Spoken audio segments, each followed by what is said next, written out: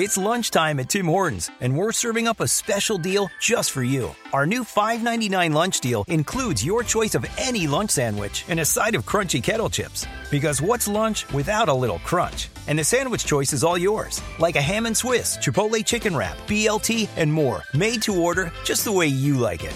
Tim Hortons' new lunch deal. Simple, delicious, and just $5.99. Now that's a good deal. Only at your neighborhood Tim's. U.S. only. Price and participation vary. Terms apply. When you need mealtime inspiration, it's worth shopping Kroger, where you'll find over 30,000 mouth-watering choices that excite your inner foodie. And no matter what tasty choice you make, you'll enjoy our everyday low prices, plus extra ways to save, like digital coupons worth over $600 each week. You can also save up to $1 off per gallon at the pump with fuel points. More savings and more inspiring flavors make shopping Kroger worth it every time. Kroger, fresh for everyone. Fuel restrictions apply. I was crossing the street when I met the love of my life. I chased after her. Nothing would stand in my way. Not the dog walker, nor the hot dog vendor. Finally reaching her, I asked, "What do you call that amazing smell?" It's Gain Flings. Gain Flings. My love had a name, but more importantly, it had a scent. Fall in love with Gain Flings. Seriously good scent. Try Gain Flings today with special savings at Family Dollar. Now, if you listen to this, it means I've set the podcast to go on the recorder, which means there's actually bonus material for you. Just exclusive interview I did with Harry Gresham years ago. So stay tuned for that. And stuff on the Wheelchair Challenge Cup, because I may as well get more of that out than just one video's worth of stuff. I've got a great guest next week. You have to wait for that. You have to find out. Have we? Well, I mean, it's pre-recorded, so... And great, it's a word that does a lot of heavy lifting sometimes, isn't it? So, I forgot my mouse. So I have to do it manually and stand up and tell people that we're on. Which we are, because randomly we're live. Didn't mean to be. Live and together. Yeah, it's nice to be in the same place. We were going to be doing the show live today, just didn't know when. As it turns out, we're doing it now. So... how exciting is that, dear viewer? Are we excited? It's been an exciting week of rugby league. I got a dear viewer. I don't know yet. I'd say it's been an exciting week of rugby league. I was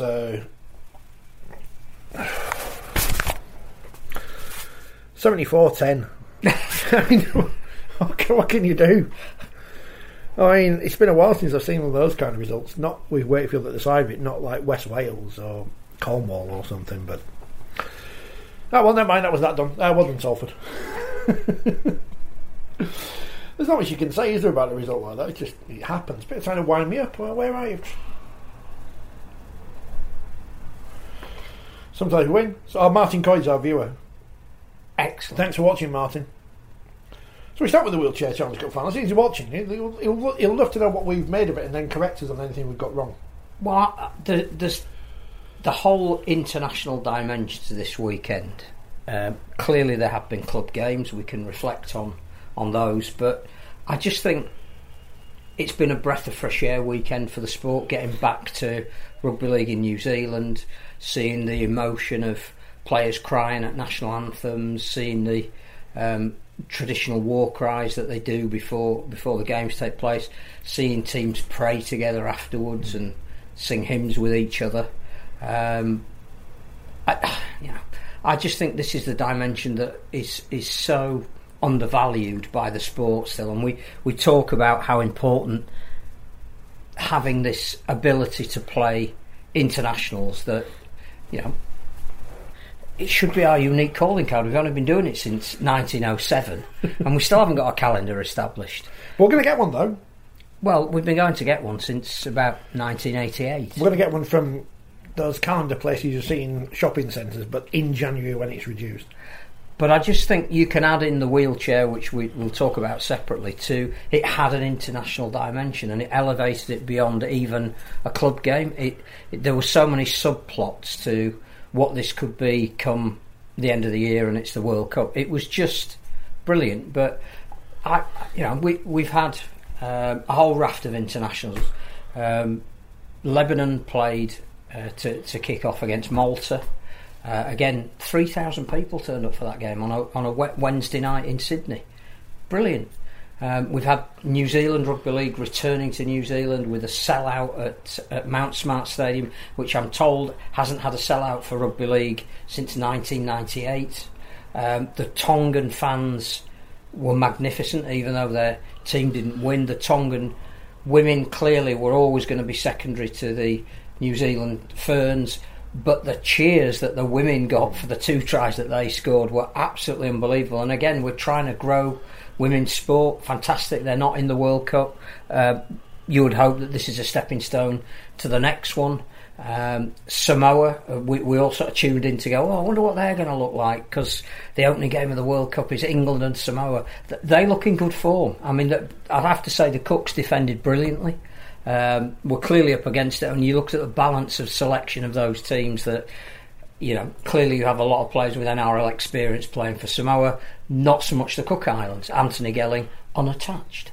But not only were the Cook Islands spirited enough to say you would go and watch them when they're playing in the World Cup, Samoa had a fullback who plays for Penrith that can't get into the Penrith team at the moment. I'm a Super League chief executive or owner, and I'm looking for a value for money signing in the week that Josh Reynolds has been sent packing by Hull, who has been their marquee signing. Not every marquee signing is going to work, but clearly that is one that didn't. You wouldn't have had to pay marquee money for the Samoan fullback who hasn't yet played for Penrith but looked wonderful on that international stage. Then you got PNG playing in arguably the best international kit of them all. It looks like a proper kit against Fiji, which is ranks 5 and 6 in the. They looked like ranked 5 and 6. It was a really competitive game. The hits in those games that involved PNG are just ridiculous. Was it Nixon Putt, the second rower for PNG? He just went round nearly assassinating people with his tackling. He was that good. Kyle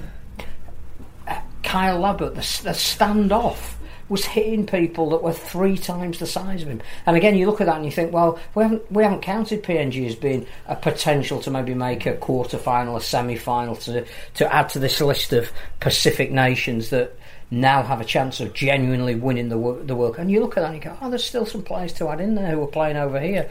That was fantastic. All of it, absolutely. Then you had State of Origin, which it doesn't have an international dimension, but was played in Perth, which has an expansion dimension, which had 60,000 people, a sellout at that stadium. I just think it's been a great weekend for the sport, and it goes beyond whether Wakefield won or lost, which apparently they didn't. They lost. They didn't do anything else but lost. That's what they did do.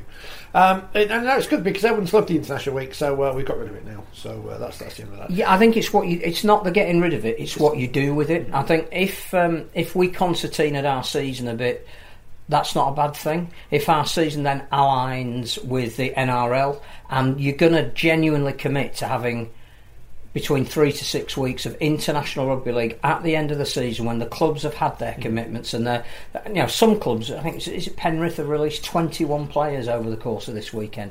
Melbourne not far short of that. North Queensland, a lot of players.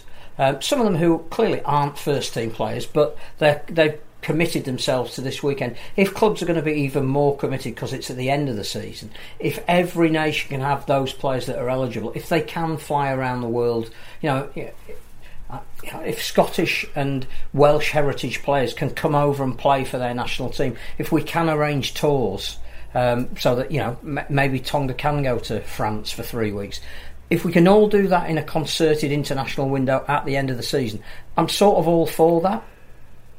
And let Origin have its 3 weeks, and we need to find something here that is an Origin equivalent that isn't Yorkshire against Lancashire, and then build up to the internationals at the end of the year. I sort of get that. It works. We do have England, Scotland, Wales and Ireland, which I know one of those is stronger than the others, but at least...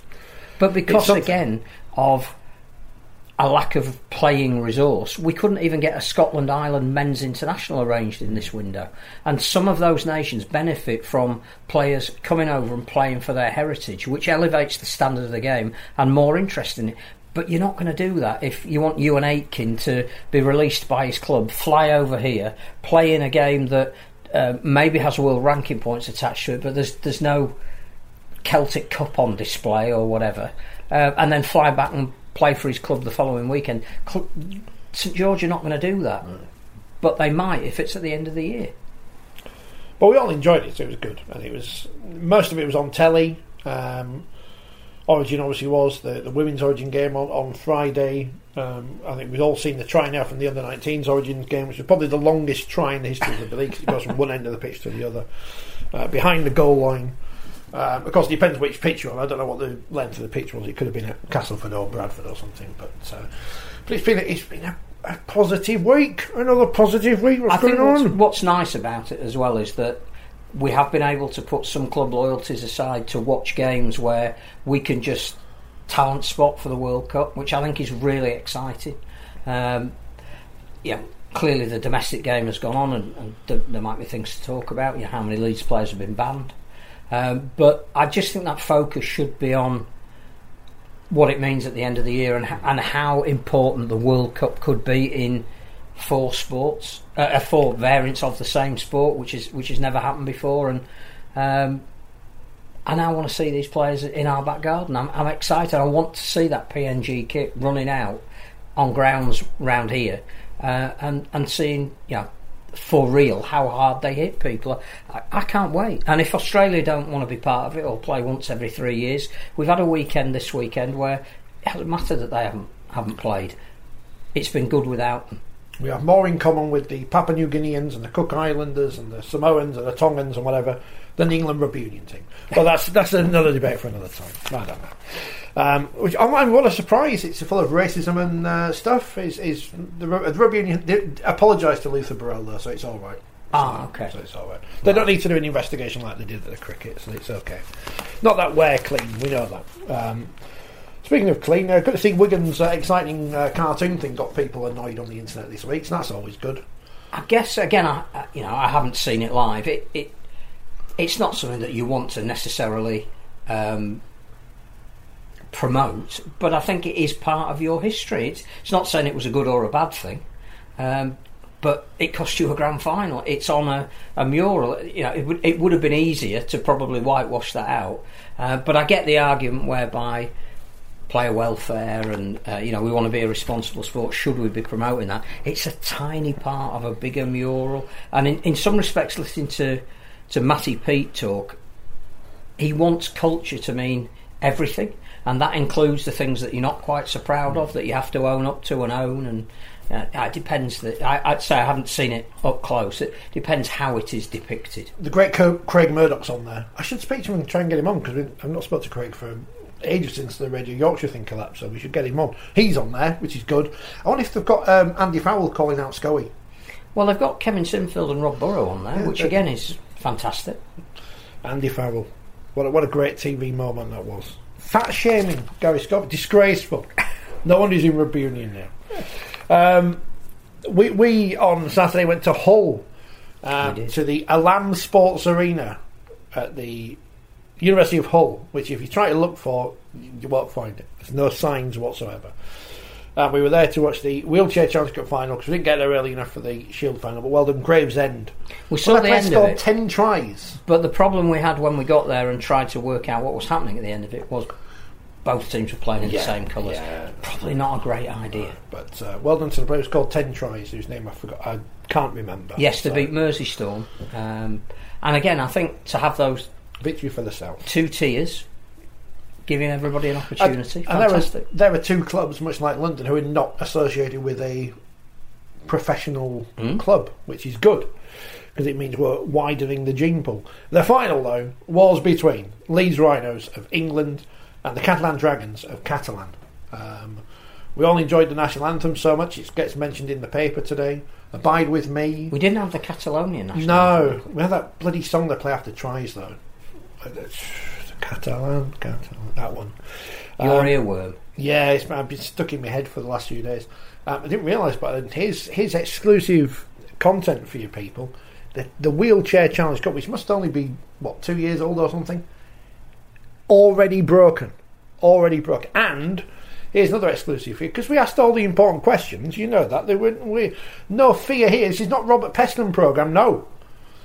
they've welded the lids on, so you can't take them off and put them on your head. Because I was looking forward to Nathan Collins putting it on his head. Do it in Nobby style. But no, you can't do it now. Drinking champagne out of the cup. I'm going to send a strongly worded email to Ralph Rimmer saying, sorry out, Ralph, get them unwelded. We want to see players with the lid on their head. But what a game it was. Perhaps a preview of what the World Cup final will be come November in Manchester. But physical, intense, skillful. I mean, we were wincing up at the balcony because when they bash into each other, they've told us it doesn't hurt. It's just bashing it's wheels bashing into each other. It doesn't hurt, but it sounds great on the telly. And Leeds, as is their wont to do, won the Challenge Cup for the third time, and it was great. It was a great afternoon. Great afternoon's entertainment. I don't think I've ever seen it.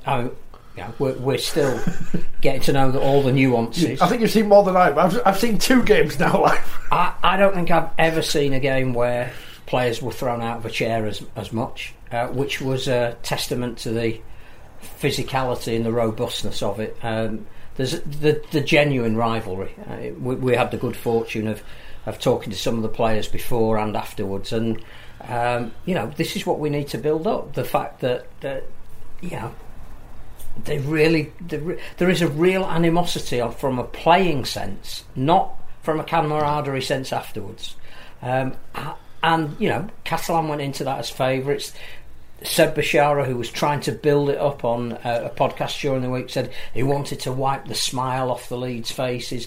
Again, brilliant. He won me over on that one. And you talk to the Leeds players, and go, oh yeah, they've got this sort of air about them that they think they just need to turn up and win. But in terms of game management, as good a tactical performance from any team in any format of the game that I've seen in a final.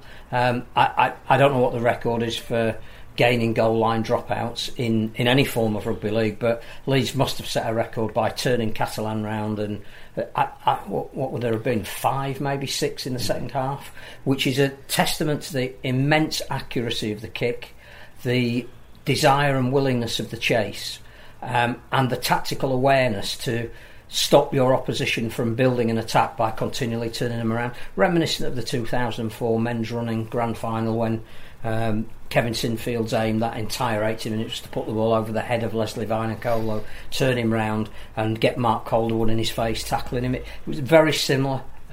Some astonishing individual performances. I have to say, Tom Halliwell, I thought genuinely was the player of the match because he just controlled it. He's got the most brilliant passing game. His pass selection options and ability to do it under immense duress and without shoulders is fantastic. But that's the best I've seen James Simpson play. I think came up with a hat-trick in the final, and it was some desire and determination for last-ditch tackling as well, that he was leading the line. That Jodie Boyd-Ward was outstanding. She had a personal mission to target Seb Bashara. I don't know why that would be, but she had an intimation beforehand that she wanted to really get in his face, and there was one particular tackle in the second half where he wasn't injured but his chair was, from the collision, bits flying off all over the place, and I think she got a great deal of satisfaction from that. Nathan Collins, we were told as we were walking in by somebody who knows him very well, it might have been his mother, that he shouldn't have been played. He'd been advised by doctors that because of the nature of the fracture of his finger playing for England the week before, it was a risk. Strapped it up, was said, you really shouldn't play. I think you'll find I am. Strapped it up, and how good was he? Again, he just got natural speed. And the French had 3 internationals who hadn't played the week before, and at 16-6 up in the first half, looked as though they were going to take control. It just had everything. I know we extol it and we go on about it, and we think that there is so much value in this variant of rugby league, but if you got, it's on the iPlayer for probably the next 30 days. If you haven't seen it, you should watch it. You should. What was the final score? 48-34. There you go. It was a Josh, which again is a lower scoring game to some of the ones that we've seen because of the intensity in there. I thought absolutely magnificent, and great to see Tom Coyd, the England coach, there checking out you some think players. Mr. Simpson might have been trying to prove a point to the coach there. Well, I reckon I forgot to ask him afterwards. He couldn't play a lot better. But I don't envy Tom Coyd now only picking 10 players for his World Cup squad, because there's some real talent out there at the moment. Assuming that Wales don't get to the later stages of the competition, if I'm a TV company, and I know Kyle Amor's doing really great stuff, I'll be getting Jodie on. I think she's a great speaker, and I think she'd do a good job during the World Cup on the broadcast side of things. The other thing about the Rhinos' performance that has to be mentioned, I think, apart from swapping, was it Butler for Cribbins? They'd swap twice. The other four players played the full length of the 80 minutes. Great game, great, really entertaining. I've never seen a team in wheelchair control the way that game was going to be played as much. You know, sometimes it can be a bit, if you're in possession, there's a chance you might score, and then you give the ball back to the opposition, there's a chance, you know, there is almost a tit for tat element in some games that we've seen. Or if a team is overly dominant, every time they get possession they tend to score. This was tactically fantastic to watch, absolutely absorbing, and I hope there were a few people that had some drinks on Saturday night to celebrate their victory. I compared him to this on Saturday, and I'll do it again now because it's on the air rather than standing there at the side of the pitch. Nathan Collins reminded me of his performance in the game, a cross between Rob Burrow in terms of his speed and his determination and his thought processes, and Kevin Sinfield with his kicking, as you mentioned, 2004, 2014, the final against Cass at Wembley, where they just kicked Castleford to death. I mean, we talk about it is rugby league, but they sat down and they've got wheels, and that's the only difference. I mean, it's some minor difference. Obviously, Catalan's got a penalty for having too many players on the pitch at one point, which was hilarious. But if we accept that the skills are generally the same and the idea of the sport is the same, then I think you can make the comparison and say that that's what it reminded me of, and it's so good. It's so good. It's so good to watch. It was magnificent. It was absolute. I thought it was a better game than the international the week before, and it does augur well for the World Cup, because, as I say, the bulk of that Catalan team were the French internationals. They're going to form the bulk of their squad, and a proportion of the Leeds team will be playing for England. Jodie will be playing for Wales, and I just think that we watch it. We can only say you should watch it. I think if you did watch it, you would have been nothing but singularly impressed. If you're listening to the podcast, you'll hear the interviews we did after the match at the end of the podcast. If you're watching, they're already up on YouTube anyway, so you can watch them there. But yeah, and what was also great to see, because I've had a go in the chair and it's amazing. I'd love to have another go. Was the amount of kids there who were just given a chance to just zoom around the pitch on a chair at half time. It's like watching in the old days of the cricket, where you could go on the pitch at the tea interval and have a few shots. But it was good to see so many kids there enjoying themselves, and it's good. It's good. I think the other thing is that all of these people that you will have interviewed, do seek out them if you haven't already. They've all got fabulous stories to tell, and they're not so much stories about how they got to be in wheelchair rugby league. I think we've heard quite a lot of those. It's just they talk fantastically about the sport, about the nuances of the sport, the tactics of the sport, what it means to them. I just, with the greatest respect to perhaps some kids that have come through the scholarship and academy system and have only ever known rugby league, when you interview them, they haven't really got anything to say. Whereas every single person we spoke to after the game, particularly, the interviews they give are fantastic. Yeah, I wouldn't say I'm not interested in why people are in a wheelchair playing rugby league or whatever, because that's not how I intend it to mean. But I always go in with the intention of, I'm asking about this because it's a sport. I'm not interested in the backstory after a match, because we're interested in the 80 minutes we've just seen. And I think that's how you should treat all sport, including Leeds Rhinos winning the Women Wheelchair Challenge Cup, and they beat St Helens in the Women's Super League, Phil. I mean, here you go. You can't write off the Rhinos. Well, you can at the moment. Yeah, I mean, they're rubbish. But 14-0 down, the women, and here they come. And they win. Fran Goldthorpe, what a try. Connie Winfield Hills, vision and awareness. And there they are. Leeds back. Leeds are back. I think quite honestly, the wheelchair game was one of the best I've seen. That was one of the best women's games I've seen. I think the York and St Helens game was absolutely fantastic the other week when York won. And this was on a par with it. I just thought the tenacity from Leeds at 14-0 down, which, you know, had it been 24-0 down, you wouldn't have begrudged. St Helens were that dominant in the early stages, but some of the last-ditch defence from Leeds to keep them in the game, and then the ability to get their speed merchant, who was playing at full-back, twice on the outside, well, once on the outside of the opposition, then once through the middle and spinning and in for it was as good a game as you could wish to see, with the most dramatic ending and the highest quality for 80 minutes in terms of commitment. Sure, somebody will say, oh no, there was too much drop ball, or, you know, Saints maybe couldn't get back to the level they were at the beginning of the game. But if you wanted an absorbing contest that you could not take your eyes off, that's as good a women's game as I've seen. And again, unfulfilled potential. It could go anywhere if we get it right.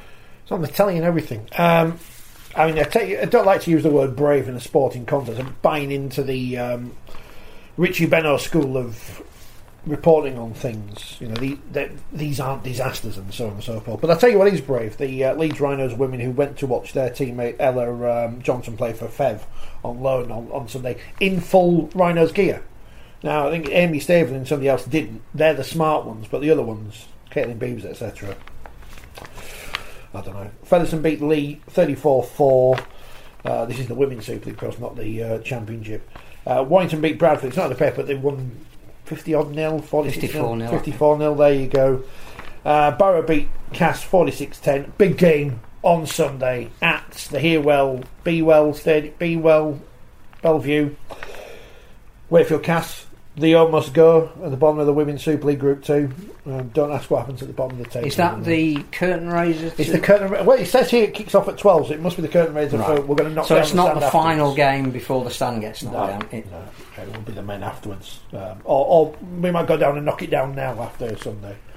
And in the Super League 1, it was Wigan 0, York City Knights 46. Hat-trick from Emma Kershaw, former guest on this programme, and York remain top with 4 wins from 4 games. And Saints at the moment, clearly there is going to be semi-finals, and they will have a say in it. But if it was the top 2 going through to the final this week, Saints wouldn't be there, and you wouldn't have got money on that 3 weeks ago, would you? 4 weeks ago. When was the last time they lost? Saints women lost 2 in a row. Mm-hmm. Probably before they were good. Yeah. Before they were good. Excitement in the comments. Hello, Carsten, who's listening. Andy, a Warrington fan. When you won't watch the Super League show until your team wins to find there's no highlights, just 2 penalties. Could Sam Thomas play for France now on residential rights if he wished? Asking for a friend, that's Andy. Has he been in France long enough? I think he has. Are they tier 1 or tier 2 France? They're tier 2, aren't they? Yeah. So he could switch. You can't go from 1 to 1, but you can go. I don't think he will. No. They've got full back anyway, haven't they? Andy says, how did James Bentley get away with being banned again? Without being banned again? Has he not been banned? No, it's only 3 others. No. Well, he was dissent at least, and with his poor discipline record this season, is that not taken into account? No, I think it's sin being sufficient because it was petulant and didn't affect the result of the game. I think again, Leeds men have a discipline issue that Leeds wheelchair and Leeds women clearly don't. I'd be tempted to get the coaches of those teams in to have a word and say, look, this is how you maintain your dignity and discipline over the full 80 minutes, even under some kind of provocation. I think a lot of it does come down to frustration because clearly they're not playing very well. If Harry, I was going to say Harry Sunderland, not him. If Harry Newman had been sin binned on Thursday, then would he have escaped a ban, perhaps? Because you don't need. I think there's a difference between petulance, knocking the ball out of somebody's hands, and stopping a restart when the game's already gone, to verbally abusing a referee. And Harry will learn a lesson from that because again he's fought so hard to get back into the team with his injury issues to now miss 2 games because he verbally abused the referee. That's again the impetuousness of youth that needs curbing. As for Zane Tetivano, I don't know which Greek island he'll be booking a holiday to. Did you see Joe Bensha's try that was given but was well out of play? And I'm a Salford fan, says John. No. Do you think I watched the highlight? I mean, I may have. You'll watch an interview later where I'm speaking to Callum Watkins and said, "Oh, you worked hard for those tries." That's because Gary Carter said so, and I trust him. And I'm not watching the bloody highlights. Come on, now. I saw a photograph on social media. I mean, look, it could have been. There'll be a week where 68. a call will go against Salford. Clearly, the tries that I've seen, and I like you, I only watched the highlights. I wasn't at the game. Salford deserve a huge amount of credit for the creativity that they showed. And sometimes you see a scoreline and you go, "Oh, Wakefield's defence." I mean, a lot of it was beautifully created, and there'll be talk of who's been the best overseas signing on the basis, obviously, that Reynolds hasn't quite worked out at Hull. Brodie Croft has gone under the radar a little bit, and it's been, every time I've seen him, has been sensational. Reynolds hasn't quite worked out at Hull there. Today's understatement of the year hasn't quite worked out. I mean, at least Wakefield scored 10 points, which is more than Hull did, and they scored tries, which is more than Warrington did. I mean, we need to talk about this because today we had this media event up the road at Beckett, talking about stats and stuff. You'll see some stuff on the YouTube this week, and some of it will be next week as well, including our guest next week, who I've recorded. But he's probably embargoed, so you'll have to wait till next week. Not that exciting. And George Williams was supposed to be there from Warrington, but he couldn't be there. He needed a scan or something. And the first question I was going to ask him was, in my style, what was it like playing in that game? Because we are all sat at home watching and it's rubbish, and we're all saying it's rubbish. And to the people who believed me when I said we should kick out Warrington and Hull and put Lee and Featherstone in instead in Super League, people actually believed I was like being serious. Why would you get rid of Hull? There's a big city, and put it in a pit village. These people. I don't know what to say apart from them being idiots. However, they've had a humour bypass. Yeah, that was a tough watch.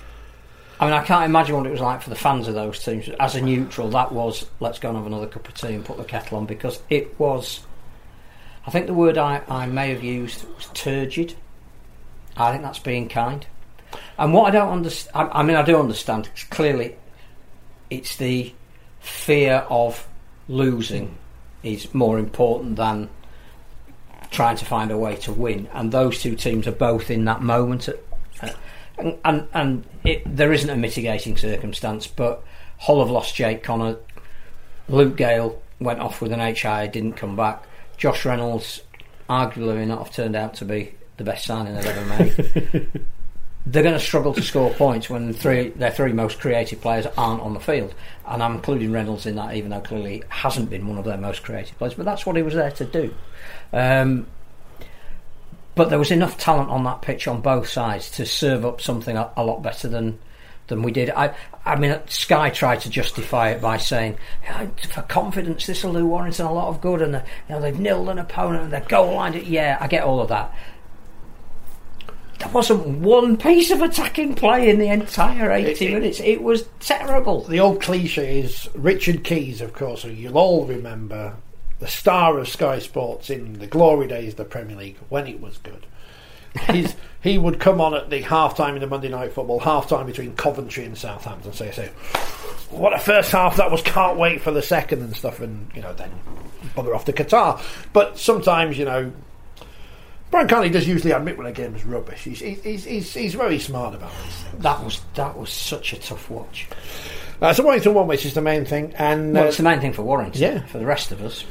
Yeah, test card. I'm not sure Love Island. It's told us anything. I just get the impression as well that those two teams are looking at next year rather than what they still may achieve this year. Their squad changes every week in terms of who they are signing for next year. We got that interesting swap deal. Well, yeah, we were asked, what do you think about it?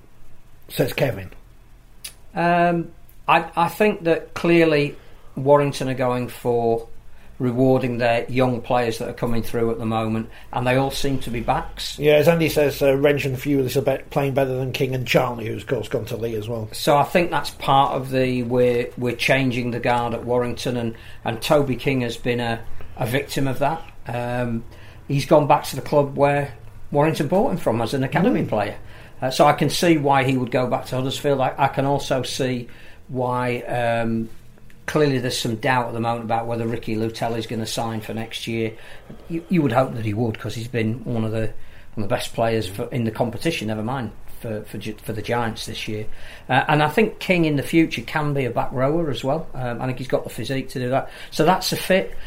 Jake Wardle, I am surprised, because you make your England debut one week and the next week you're not playing for your club team. But we noted at the time when we went to Spurs, it seemed odd that he hadn't been selected for the cup final. And again, the issue is Leroy Cudjoe going to get given another year? If he does, when everybody's fit, Wardle, for some reason, for Ian Watson, isn't a first choice player. So I think it works for everybody. But it did get, the first transfer we've had in ages where there was no leak beforehand. Well done, everybody. I'm hoping John's wrong that Luke Gale's coming to Wakefield, because we've got enough old people now.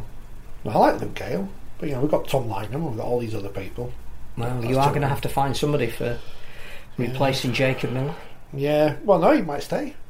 You never know. You never know what's going to happen. He might not go to Castleford, even though everyone is assuming he is.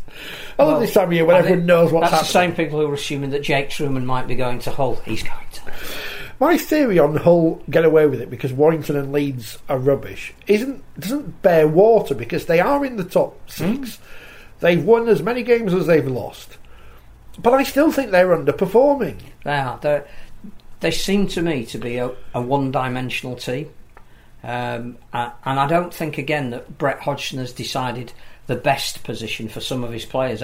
I don't know where Joe Loverdoer's best position is, but I'm not sure it's in the halves. It might well be second row. I quite liked him when he came over as a hooker. I'm told that he may not want to play hooker as his first choice, but again, it's tough. You know what the coach tells him. You need to play the players in the position that best suits the way you want to play, rather than put them on the field and have two or three people not really sure of what their role is in the team, which to me both teams look like that on Friday, in that instantly forgettable 80 minutes that none of us will ever get back. Wigan with their Muriel in tribute to Hilda Ogden, they beat Tilly's 40 points to 6. Thanks, Wigan. I think there's something. Wigan are now throwing off the shackles a little bit, so we know that Field and French are going to cause problems. Field apparently was quiet for a lot of that game, and then scored the most, again, ridiculous try. They're now getting other people on the score sheet. They're now getting a whole team contribution, and they're playing some exciting and attractive rugby. The problem for Toulouse, I think, is, again, they've lost Gadwin Springer, who's apparently left the club in some form of a dispute. I don't know if that's because he feels he should be playing more minutes, but you need togetherness if they're going to get out of this at the bottom of the division. They're going to need to jag 3 or 4 more wins, probably most of those at home. They're in arguably the most important month in July, because they play, I think, all the teams around them. I think they've got Wakefield, Leeds, Salford amongst the games that they play. They are now must-win games. What you don't want is, we've lost Corella, we've lost Ford, we've lost Springer, Mitch Garbutt's leaving, which he may have done anyway, to go and become player coach at Saint Esteve. It's almost like there's a feeling behind the scenes that they're planning for next year already. It's a shame. Corey Norman doesn't know if he's staying on at the end of this year, and again, whatever the rights and wrongs of who's in Super League and whether they should have promotion, relegation, what doors it opens to have a second French team, and whether we've capitalised on that or not enough, and is that because they may not be there next year? All of those questions are secondary to the fact that they need to start putting some performances together. We're trying to think of some kind of Wakefield. They've got red faces, but not quite as red as the ballot box on Thursday, but they couldn't work it out how to do that one. So Kai Pearce-Paul of Wigan, he's off to Newcastle Knights, as is young Price at Huddersfield Giants. With again, everybody saying that he'll be at Huddersfield next year and then at Newcastle 2024. Should Newcastle want him earlier, which will be dependent on, again, how they finish the season and which players they want to retain. And I think there's talk that Jake Clifford might be leaving Newcastle to come to Hull, funnily enough, to replace Josh Reynolds.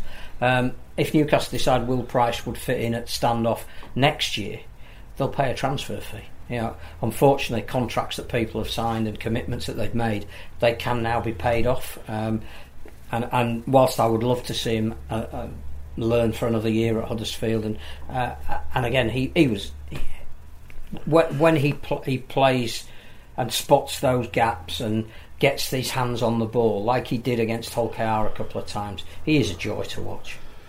He was hat-trick for Leroy Cudjoe, 200th try for Jermaine McGillivray. Love the Luke Yates try just after half-time from the rubbish kick-off. Hull KR back in crisis again now. Obviously, they're out of the top 6 as we speak. But very good performance from Huddersfield more than anything else. I think what Huddersfield are doing are continually defying those people that say, I don't know if they are a top 4. They are a top 4 team. They have got a way of playing, a belief amongst what they do. Kept it quite conservative in the first half when they were facing a really strong wind, but opened out and played some lovely rugby in the second half. It's not all structure. There's a fair amount of structure, but they play on the back of that structure. They are the real deal. They quite easily could get to Old Trafford. I think that the issue at Hull KR at the moment, bearing in mind that their chief executive did a major podcast last week, is there seems to be this huge chasm between what he's talking about in terms of what Willie Peters is going to do next year and why he's a great acquisition for the club, and the fact that he actually does have a coach at the moment who clearly the two don't get on. I've got nothing but the highest admiration for Tony Smith and everything he's done wherever he's been. He's a pleasure to talk to. He's educated so many people, and I used to love having just chats with him away from asking him questions directly related to a game, because you learn so much from people like that. I just don't know whether he's going to see out the season. Well, that's the ongoing question, isn't it? They're not going. And while that's unresolved, it's not reflected in the fact that players go off injured. There's nothing you can do about that. It's just that you've got the chief executive already again talking about next year, and the coach trying to remedy this year. Who's signing the players, what they're going to look like. The coach for next year inadvertently gave away the 3 overseas players that Hull KR are signing next year. Again, to me, it's all a bit out of balance at Rovers at the moment. Andy suggested biannual promotion and relegation. The points of the second season only apply to who goes up or down. Oh, that's too confusing. So get people moaning whatever system we do, which won't work anyway. And after golden point extra time, Catalan Dragons lost to Castleford Tigers, who are now 2 points clear of Hull Kingston Rovers. Catalans go below Huddersfield because Huddersfield won. Danny Richard is now great again, so that's. I think that also with the thing for Castleford is clearly they showed that some of the resolve and determination and discipline that Lee Radford's been asking for. That they've had an element of inconsistency about them, but that is a really, really big response, and they could be a team that ends in the playoffs. So I think there would be, that kind of result tells you that they would be worthy of that. I just wonder, and it's not in any, please Castleford fans, not detracting in any way from your great achievement. The week before in the internationals, Catalan had provided most of the French team and some of the English team as well. You do wonder if Cas made best use of and benefited from the week off, and Steve McNamara is trying to manage the players that he got back and the physical condition they were in, and then they're back on a plane and going to Cas. Not to detract in any way, but I think Saints Catalan in Perpignan this weekend, that is that's a marker game for the Dragons.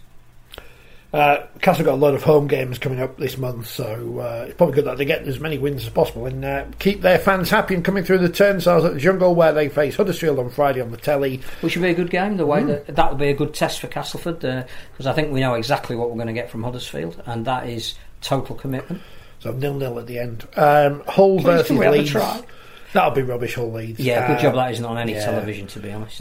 If it's on Radio Humberside or Radio Leeds, just don't listen to something else. In fact, listen to me, because I'm on the radio at the same time. I forgot that. Toulouse versus Hull Kingston Rovers at 8. And on Sunday... That's a big game for Toulouse, by the way, because...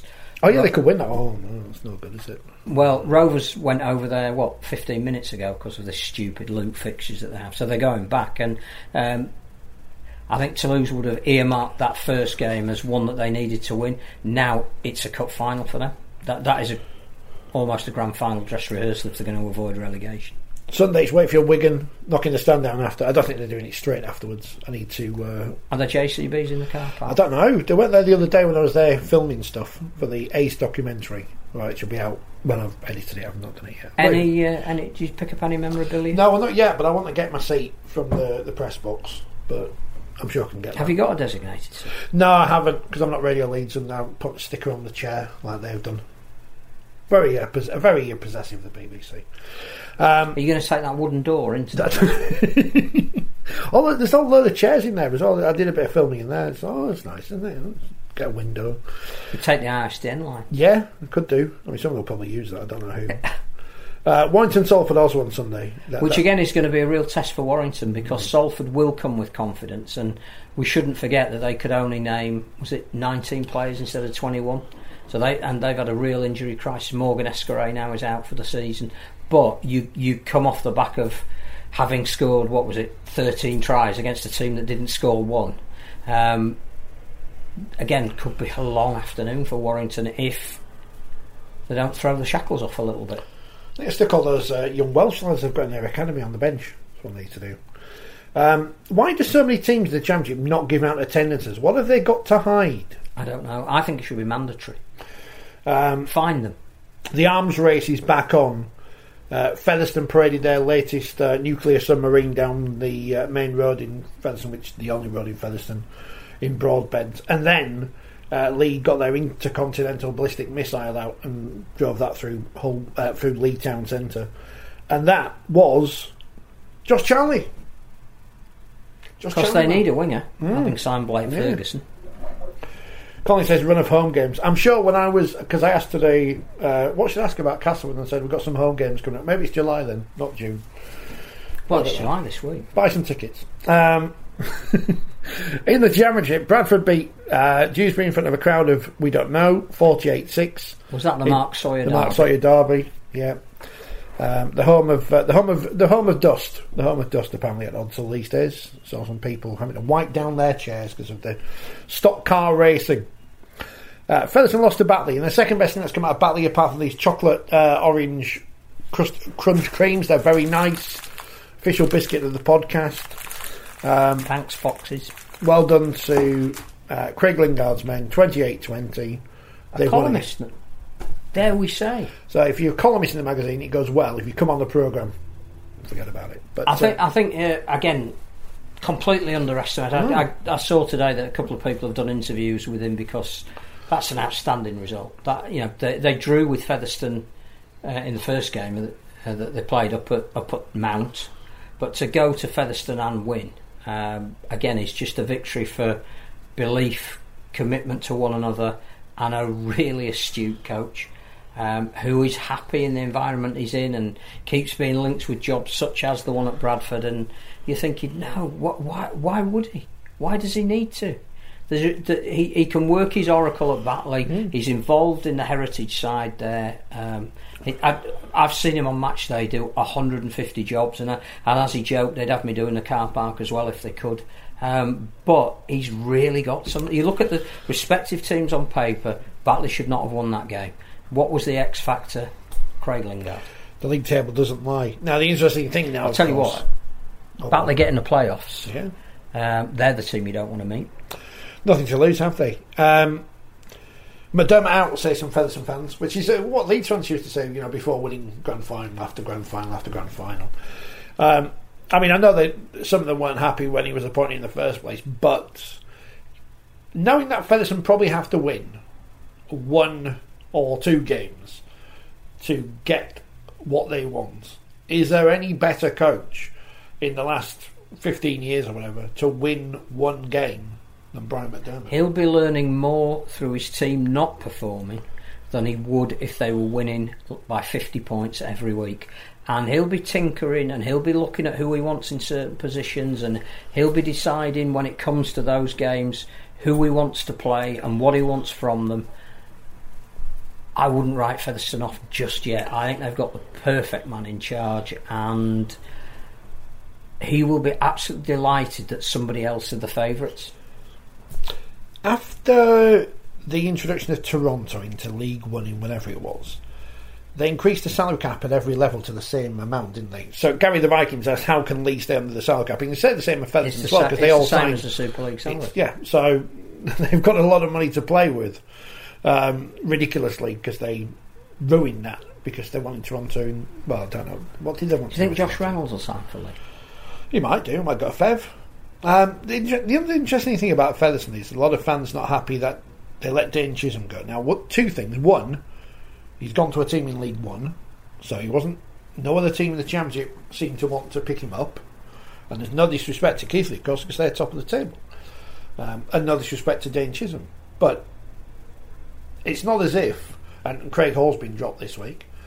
It's not as if when he was at Leeds, Brian McDermott didn't say drop. I know Kevin Sinfield. From Borough does, to the bench. Yeah. It seems to work though, and when Jonathan, it's not a Brian McDermott apologist podcast, but when Jonathan Ford is available and you can pick him up, then somebody has to be released.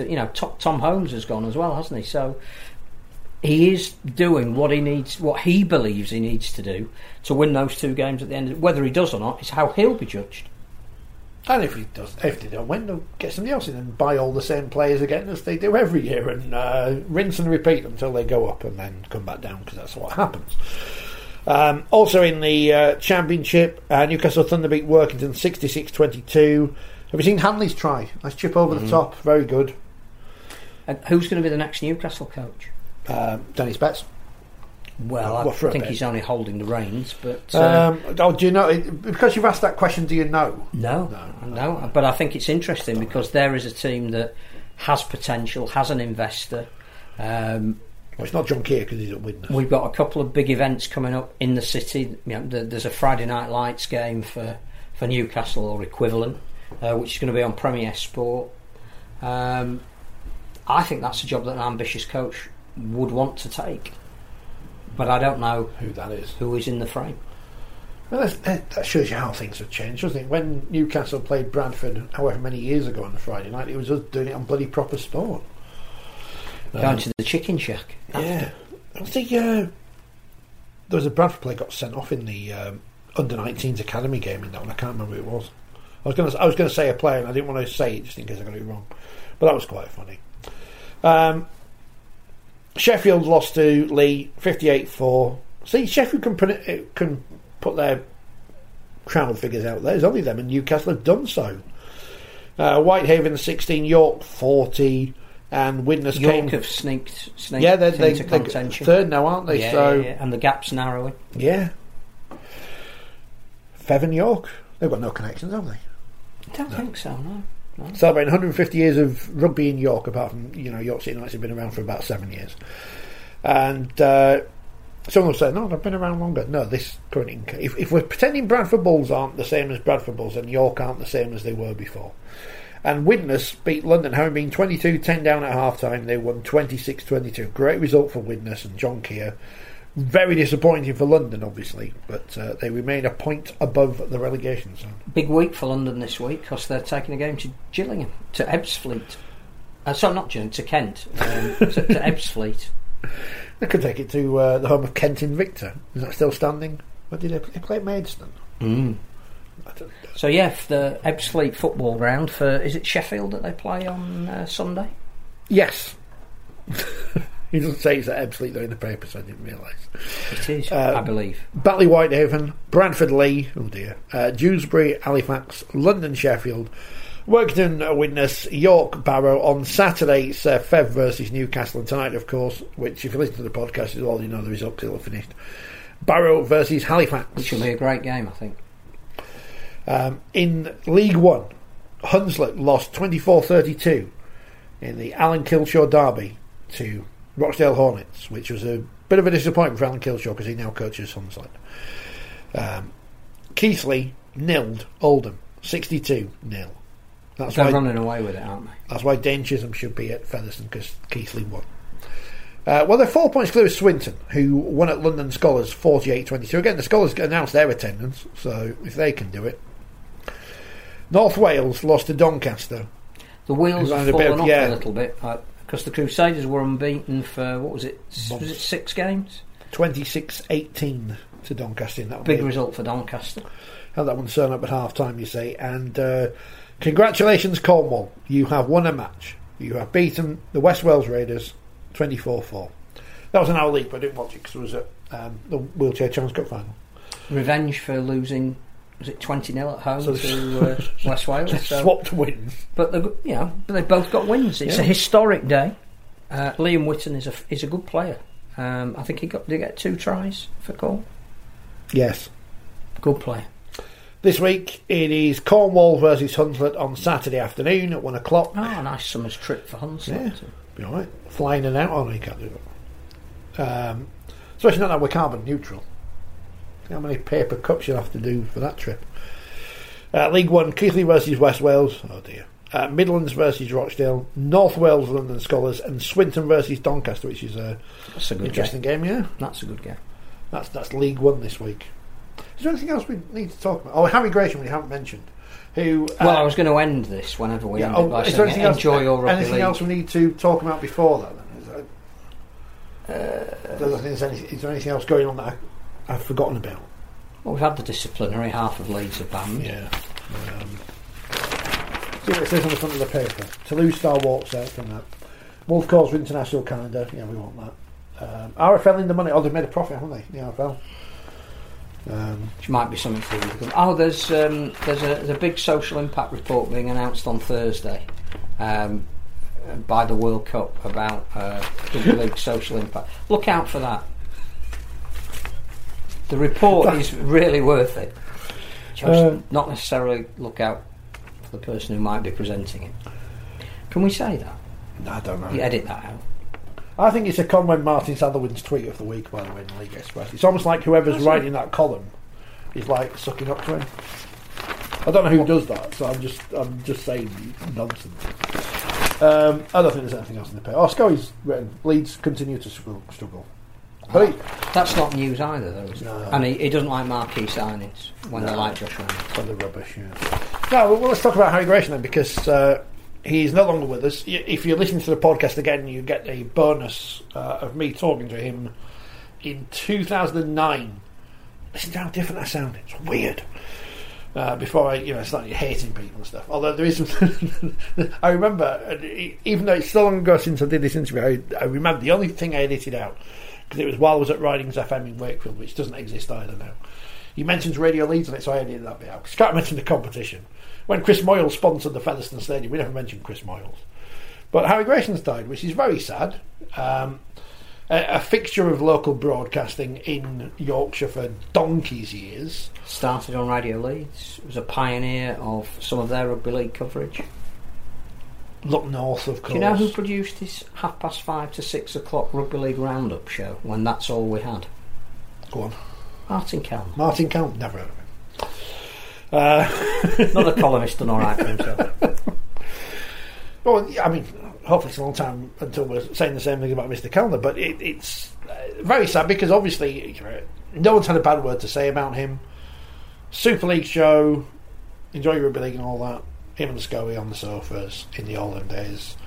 A titan of local broadcasting, the kind of which you don't get anymore. It was the weirdly, in Alanis Morissette not turning up for a gig because she was ill, ironic sense, the anniversary of Richard Whiteley's death this weekend as well. So two titans of local TV broadcasting, both with very different styles and very different ways of presenting things, which you don't get anymore. You don't get that same kind of... And it's not a knock on the people who do those programmes now. Just you don't get that same longevity and... Which means you don't get that same association with the audience, that you're going in every night into their house and you become part of the family. I think his love of sport was indicated by whenever there was an Olympics on, Harry was always sent out to do judo what you might call some of the lesser sports, but did them with such professionalism that I actually, found myself watching Taekwondo because Harry's commentated on it. He was a lover of. He loved his cricket. He really did. But he absolutely was passionate about rugby league, and wherever he could, sold the idea to the extent that when Maurice Lindsay asked him to join to look after the PR side, although it didn't work out because they were such diametrically opposed personalities. Maurice obviously in your face, have you done, what we doing about? Harry a bit more laid back. It's safe to say that the styles were never going to work, and I think Harry became a tiny bit disillusioned with the sport. Went and worked for, was it TV South or something? He went to PBC in the South, after that. But the fact that he even wanted a position within rugby league because he could see that he could do so. The video that we've all got and watched thousands of times, was it? Of Bobby Fault? Dear me, he dealt with it well. He was perfectly professional. I happened to be there as one of the media people waiting to interview Bobby Fulton when Harry got to ask the first questions, and Bobby just set on him. What do you know? And Harry was fantastic. Absolutely, that was at beloved Wakefield. After Trinity had tried to rough up the tourists, and it developed into something of a bloodbath. And Harry merely asked of Bobby Fulton whether he was going to condemn or condone the behaviour of his players. What do you know about rugby league? But Harry was great, and he genuinely did care about the sport. He loved. I think he was more of a York City Knights fan than any other club. He kept his allegiances very closely. He lived in York for a lot of the time that he was doing rugby league. Could often be seen having his little run on the racecourse, waving at people, and just a genuinely nice guy. And so you need all the advocates you can get for a sport like rugby league. And within the case, the space of 2 weeks, we've lost two of them, which is a terrible shame. I think you summed it up there, perfectly professional, which. It's not easy to do when you've got people talking in your ear, and you got to remember that what you're actually saying to the camera, and a script and a running order and timings. And I have to say as well that he was very good to us when we launched 4020. They had us in on Look North on the sofa, and he was genuinely interested about why would you want to start a magazine? What is it trying to be? And he, when he wished you good luck with the venture, you knew that he really meant it. And didn't know him that well, but as you say, not just someone who will be fondly remembered in a local sense, but I think he used to go and do grandstand as well, perhaps over the Christmas period. I think when they were moving their presenters around, he advocated for rugby league on a national scale. He wasn't just a great local broadcaster. You'll hear in the interview just how professional he is, faced with some idiot from local commercial radio turning up to interview him. But that comes up after. You'll hear from James Simpson and Tom Halliwell. We'll be back at some point next week. I'm not exactly sure when. Talking some rugby league, and in the words of Harry, enjoy your rugby league. Pause. We do. I've got to come and turn it off now. Well, perfectly professional Harry Gratian, and not so quite me. Thanks for watching. Tom, congratulations, Challenge Cup winner again. What was it like on the field this afternoon? I think that's probably one of the toughest games I've ever played in my life. It was so fast. I remember looking at the clock, and I think 10 minutes have been played. I'm like, only 10 minutes? Are you kidding? That's taking a mick. But we managed to find something else, and obviously we got the job done in the end. A great team performance. You've obviously won the Player of the Match award, but you can't win that without the players around you. No, like I've said before, we're a very selfless team. We always fight for each other, and if someone misses a tackle, there's someone always backing up and getting that tackle behind that. And we're just a very selfless team, and we really put our hearts for each other, and we really put our bodies on the line up for each other out there. Well, I think it's 14 points down midway through the first half, but you didn't seem to be concerned at that point. Well, we talked about it. We knew we had a patch where we knew there would be a patch where they'd absolutely dominate us, and they're a terrific side. You can see what they're doing, they're capable of. They're an absolutely unbelievable players, an unbelievable team. But we know if we ride that storm, we'll come out at the end of it, and we did out there. Just a word on Nathan Collins, because he appears to be a bit. I would compare him a bit like Rob Burry, plays far above his size. Almost a Kevin Sinfield-like kicking game today as well. How many dropouts did he force? It was a superb game from him. He's absolutely unbelievable. Like, some of the stuff he does in training, I'm literally just like, how have you done that? And then the thing is, he doesn't just do it in training, he backs it up in games. And he's probably one of the best players I've ever played with, and I get a pleasure to play with him week in, week out, so it's a huge honour to be able to play with him. Obviously you captained England last week to beat France. You're going to play the match in this final this week against the Catalans, the World Cup coming up. How important have these two results been and these two performances been for that? If I'm honest, they were both must-win games. Like, obviously, with the tests in November last year, we lost them both, and I knew looking at this, so like, we have to win against France, and we have to win against Catalan just to put us confidence up there and get us in a good stead ready for the World Cup. And I think this performance out here has really made us think and growing confidence and ready to work hard, and it shows that they are beatable, and they're not this world unbelievable team. They are beatable, they have got flaws, but that being said, it don't come easy. You have to work hard, and I think that's what we're going to be doing. For those who watched the game for the first time today, what do you think they'll have made of it in terms of it seems to be a different level of physicality out there this afternoon? This is elite sport. This is what it is at the top level, and it's rugby league. It's physical. It's aggressive. It's fast. You just have to just go with it and just keep on going and keep on going. If you're stood waiting for a second, thinking what's happening here, you're going to get the points put on you easily. So you just have to get up, turn around, and just keep going. How tired are you after that? I'll sleep tonight. I'll tell you that. I'll sleep tonight. Full 80 minutes in the bank. Don't come much, to be fair, but I just, the momentum of the final just kept me going, and the adrenaline of just playing in a final, like the Challenge Cup, it's so special. The adrenaline of that just pushed me through, and I think pushed us all through, to be honest. James, congratulations. How does it feel to win the Challenge Cup again? It's the again bit. I think it'll take a while to sink in, but so coming into this, I'm sure whoever you've interviewed, we just thought about this. It wasn't about winning it for the third time. We've been winning it for the first time, about winning this trophy, and we've spent 4 weeks preparing for this. Every training session has been about this game. We had a few domestic games, but it was this game. And sometimes in training we were slowing it right down and moving each other around like chess pieces, mate. Do you know, like, it was solely about this. And yeah, it's sunk in. We've won the Challenge Cup, but I think it'll really start sinking in when I'm driving home and my body starts aching and I'm like hurting, and then I'll be like, yeah, this feels good. This pain has come at like it's done some quality, and that's obviously the trophy.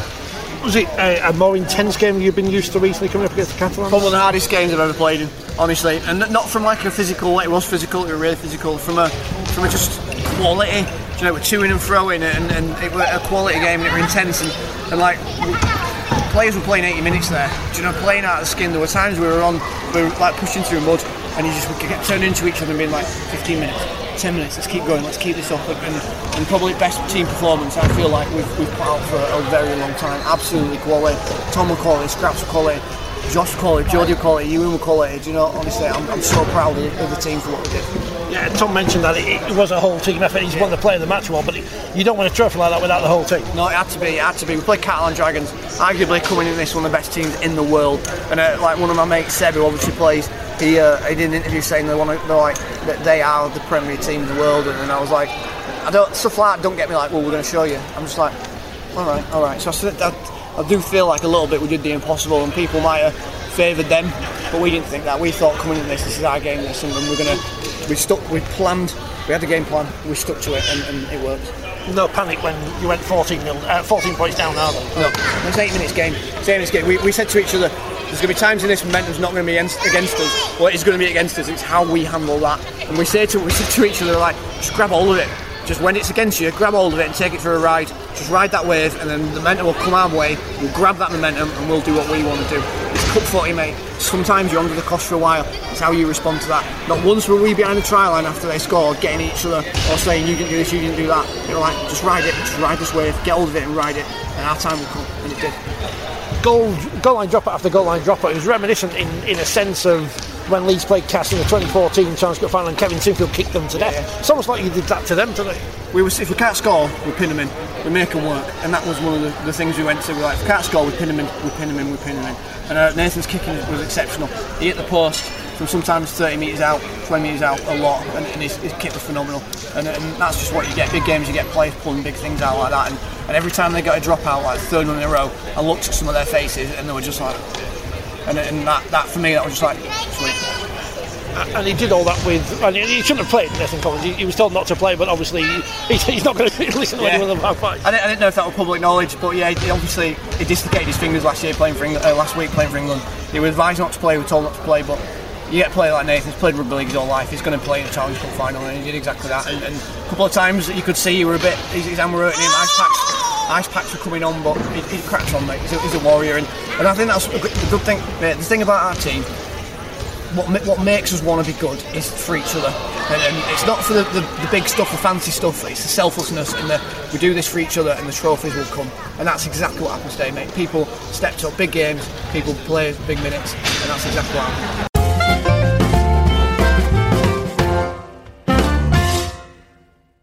Well then, Harry, how difficult is it to narrow everyone that's ever played sport from Yorkshire into 30 people? Well, I'll tell you something, Richard, it was a real difficult selection in the end, because I've gone from 1 to 30, and I've done them in the order that I think I regard them as my true sporting heroes.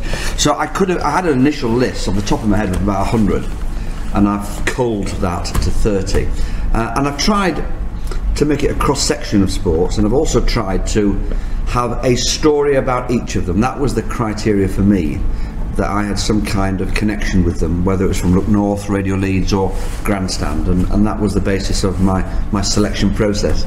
Now, were there any difficult situations where any players or sportsmen who just about crept in, or ones that you missed out with thought? Yeah, definitely. There were a couple of difficult decisions to make, actually. My passion is cricket. I love my rugby league as well, as you probably know, and I love my football. So they were the three main sports that had to sort of take pride of place. But there are other sports I've covered as well, of course, and I've gone back to swimming, Anita Lonsborough, and also I've looked at one or two other sports as well, like Peter Elliott in athletics. In the rugby league side, there were lots of people who could have so easily got into the list, people like Alan Hardesty. But in the end, I had to be fairly ruthless, and I've gone on those that I've a story to tell about, and that's what made me look at it very, very critically in that regard. We were sat here at Headingley overlooking the cricket ground. There's the rugby ground to the side of us. You could probably have done 30 cricketers and 30 rugby league players. Easy. I mean, just look around you, Richard, if you get the chance today before the launch actually starts, and you'll just see this is the Legends Suite. I mean, the history that's on the photographs here is just phenomenal. You're overlooking the best test arena in the world. For me, with the new stand going up, it's a beautiful day, and it's like being in paradise. I can imagine that would be like that if I ever got up there. It is quite awe-inspiring. Now, who were the people who first got you hooked into the world of sport? Well, strangely, I suppose really I go back to my school. I went to school in York, and my cricket coach there was a guy called David Kirby. He sort of cemented my passion for cricket, which has always been my number one sport. But also, I suppose too, when I look at the broadcasting side of things as well, when I first started broadcasting at Radio Leeds, I had to cover rugby league, which I'd never covered before, and that became a passion as well. So all kinds of things were developed in that regard. Did you get thrown in the deep end sometimes? Yeah. When I started, not too long ago now, but we had in Wakefield a rugby union club, which we don't have anymore, and my background was in rugby league, so that was quite interesting trying to commentate on rugby union without having much of an idea of what was going on, but it's a great challenge. Well, you know what it's like, at Ridings, you're exactly the same as I was. You are, yes, you like to specialise, but the reality is you've got to cover other sports. There's a good chance at some point you'll have to do a hockey item. Wakefield's got a great hockey club there as well. So that's the way we do, and you develop, and then your interest develops as a result of it. I mean, rugby league became a real passion of mine. Still is. I love the game. I still present the Super League show as well. But you're a jack of all trades, and I've covered ridiculous sports. I covered tiddlywinks once for the Oxford and Cambridge sports extravaganza. For Grandstand, I did it for Grandstand. I've covered judo, I've covered wrestling, I've covered archery, I've done commentaries on these things all around the world. So, you know, I don't proclaim to be an expert, but for a moment in time you are. It's the element of convincing people that you're an expert when... Exactly. You've got to have the good patter, Richard, which I'm sure you have. If you look, if you had to write this book again in 30 years' time, is anyone around today who you think could get into another book? Oh, definitely. I mean, I would now turn round to you and say that these are all heroes that have all stopped playing. That's the key to it. And some, sadly, have stopped playing, but are playing up in that great playground in the sky at the moment. So that was the criteria for this one. Yeah, I mean, I could do a modern one, and the person who I spring to mind now, I think is going to be an absolute superstar, is Jessica Ennis. I think the world heptathlete champion. She's got everything. She's a beautiful looking girl. She's got so much style and class, and she's going to be a world star. She really is. She's a fantastic person as well. Especially being from Sheffield, and the Sports Personality of the Year has been held in Sheffield. I mean, we're voting. We're pushing like mad for her to win it. I hope she does. Yeah, I think she's one of the outstanding candidates this year. Oh, definitely, yeah. I think if you look at the other sports men that get put forward to sportsmen, of course, you look at the Jensen Buttons and these people, but they all have amazing technological help where it's her on her own, really. So the physicality of it, I mean, I suppose if Andy Murray had won something, he would definitely be knocking on the door, but he's not there yet, and he's young, and he will win something. He's going to win a major at some point, so he'll be down the line a little bit. The only other contenders are usually footballers, but there's been no great footballers. So Jessica, for me, is the outstanding candidate at the moment. She's the one to beat. If we look back then at these people, who was the main people who stick out when you've written this book? Well, I've done it in order. I've done it from 1 to 30, and I can remember Bill Bridge of the Yorkshire Post saying to me, "I bet Boycott's number 1." Everyone knows I'm a great fan of Geoffrey. He isn't. It's John Charles, the great Leeds United player. I never saw him play in his pomp, but when you get people like Jack Charlton and Bobby Charlton saying this was the greatest player they'd ever seen, I think you've got something special there. And he was such a lovely man as well, and he ran out of money at the end, and it was a very sad way, because this guy would have been just a god in this day and age. He would have been able to play. Imagine the ball comes over, you're heading a cannonball, because that's what they were like in those days. They were just not like the soft ones now. He'd have scored 10 times the amount of goals, because it would have knocked your senses with that ball when you headed it. So he was a great one. I'm also rather surprised Boycott's number 2. I put Brian Close at number 3, because I think Brian Close has been one of the most undermentioned of cricketers of all time. He was here at Headingley, where he managed to get together the most grumpy set of Yorkshire folk and make them into an absolutely astonishing cricket team. How do you keep peace with Freddie Truman, Geoffrey Boycott, Ray Illingworth, some of those characters there, and it's great to be able to be here to reflect on Brian Close.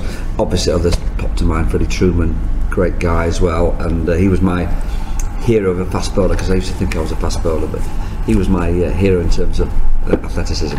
I guess the advantage the legends of the past have is that, unlike, say, Darren Goffel or someone today whose every moment is captured on film, these people are mostly only remembered in the memories of people who actually watch them. So over time, I know certainly to me the great Wakefield team of the 60s has been their story's been told to me time and time again, and their legend grows and grows as the years go by, which is an advantage the people of the past have over the people of today.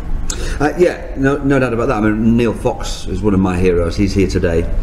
Don Fox, sadly, is no longer with us, but his family are coming here today as well. And you know, these are people who, again, you're talking about kicking a football, kicking a rugby ball. Well, the technology now is such that those balls are easy to kick.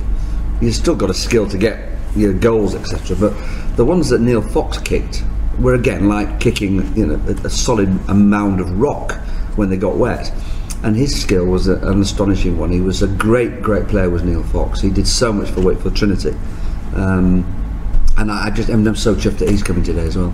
Who were the people, or would you like to name any of the people who just missed out? I didn't put in Seb Coe, who's obviously got a very strong Yorkshire connection, but I didn't think his connection with Sheffield was quite as significant as as should have been. I mentioned to you before about Alan Hardesty, people like that. There were quite a few other great rugby league players that could so easily have got in as well. And the selection process in the end was just done on that basis. I've said to you before, it was based on my experiences. But I suppose I could have looked at a few more footballers as well. I could have looked at someone like Peter Lorimer. I've always had a high regard for. Nice chap. And I also have a real regard for Stuart McCall at Bradford City as well, because I think he distinguished himself during the Bradford City fire and has come back and is doing a great job there with Bradford City at the moment. He's doing it the right way as well, starting down at the bottom. Exactly. Nice guy. If we look then at the way things are at the moment, with Yorkshire just avoided relegation, hopefully things looking good for them. They've got some good young players coming through as well. They have fantastic players. There's a real excitement about here. Funnily enough, I don't think relegation would have been the end of the world, because the Yorkshire public would have been annoyed, but the reality is that these same people will have come to support them year after year.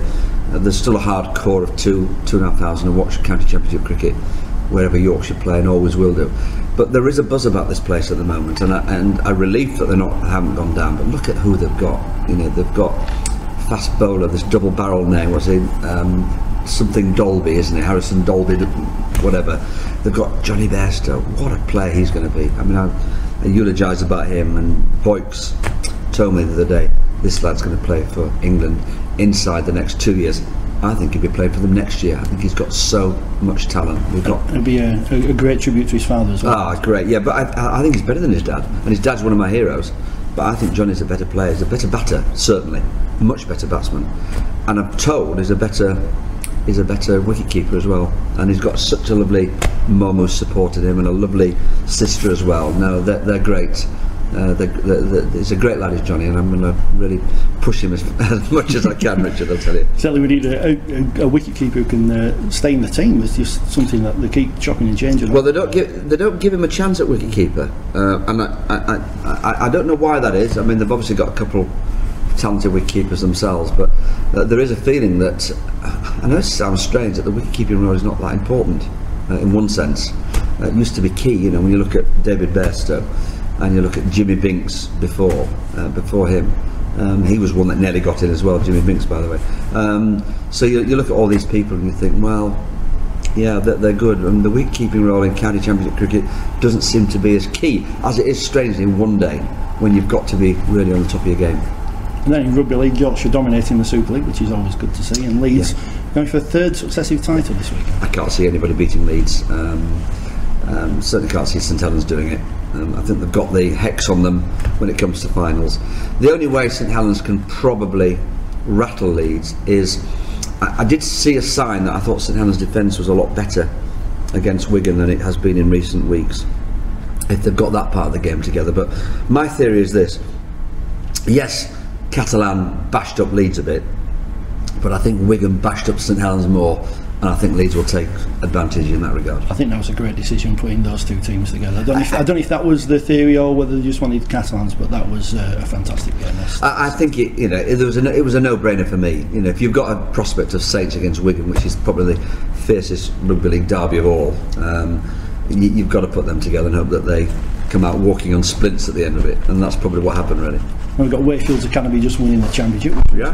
And it's good to see hopefully more youth players coming through, especially with the quota system change, although I can't get my head around the rules necessarily, but it'd be good to see an England or Great Britain or however we play a team be able to compete against the Australians time and time again, because it's something that I've never seen. Yeah, well, it's a kind of football situation, isn't it, when you look at it? Too many Australians playing in the game over here, in my opinion. I've never gone on any other decision other than that, and the same is there's too many international stars playing in the Premiership. Wakefield do a great job, and I have to say, if anybody has my admiration as a coach, it's John Keir. He's a great guy, is John Keir, and the club is a great club, and I'll tell you why it's a great club. It's had to cope with 2 tragedies in the last year, and it has coped with distinction, with integrity, and everybody at that rugby club deserves to be appreciated, because they do a great job with the limited resources. Let's be honest, they can't compete with the big guys, but they do a good job, and they've got a top guy at the top there with John Keir. And it's good to see, Castleford getting into the playoffs as well, and Featherstone just missing out. And Castleford, yeah. I mean, the biggest question that they've got to, of course, decide on is both clubs, about new grounds and whatnot. I don't know how far down the road they are. There's even a suggestion, is there not, of sharing, but I'm not going to go down that now, because that would probably get me lynched. It's a bit of a hot potato, that one. It certainly is. Just going back to the book again, finally. If there was one person you could watch again, or a group of people in a team, who would it be and why? I would like to go and watch the Yorkshire cricket team in their pomp during the 60s. Really watch them play again together, and I'd like them to play that team. I'd like them to play the current county champions, and they would annihilate them. They would annihilate them. On uncovered pictures, or the picture of any pictures? Any pictures, they would annihilate them. They just look at the strength of that side from all the way down the line. What a team that was, and I just love to see it. I just love to see the rest of them grovel. I guess when people read this book, there's going to cause some arguments. I hope so. I hope the argument is, that's a strange choice, or that's a controversial choice, and so on and so forth. But that's what I've done it for. A bit of debates, a bit of fun as well. It also covers some of the favourite grounds that I've been to. Some of them have gone, like Bramall Lane Cricket, Park Avenue, Bradford, where I first watched my sport. And I've also covered in the book some of the sports that's still going in Yorkshire but nowhere else. So I've tried to cover quite a few things. It's been such good fun. I've really enjoyed it. I can imagine some of the old grounds. I mean, you look at Bellevue now, and it's it's not changed much. And it needs to. It needs to in the context of. Excuse me. It needs to change in the context of Super League, because they want all the grounds to be on a similar standard. But I always think the same. When I go to Castleford, I think that's a rugby league ground for me. When I go to Hull FC, KC, I love the ground, but it's a football ground, isn't it? Initially, and so that's why I'm a great believer in trying to keep the traditions strong and stick in the heartland, and try and keep the grounds to reflect what the sport's all about. Yeah, somehow building a new stadium without it being a soulless box. Well, many of them are. You look at football grounds now. You go to Derby County, you go to Darlington, you go to Bolton. They're all the same. Yes, they're comfortable. Yes, they're good to watch, but I'd rather have something with a bit of character, a bit of personality. Yeah, nothing beats getting wet at Bellevue. I'm not sure about that. I used to get absolutely soaked. I mean, when I first started my radio days, we used to have a trek around the grounds to do. I used to do on a Thursday night. I used to start off at Castleford. I used to go on to Wakefield. Then I used to go. No, so it's Castleford, Featherstone, Wakefield, and then if I'd got time, I used to head home and do Dewsbury. That was my Thursday night roundup for the rugby league programmes over the weekend. Great fun, great time. Better now in the summer than it would be in the winter. I don't know. I'm sure easier to cover. But of course, the other side of things now is that when I was first started in broadcasting, we used to go and meet these people. We didn't do it on telephone. Most of them do it on telephones and ISDN kits and whatnot now. We used to meet them face to face.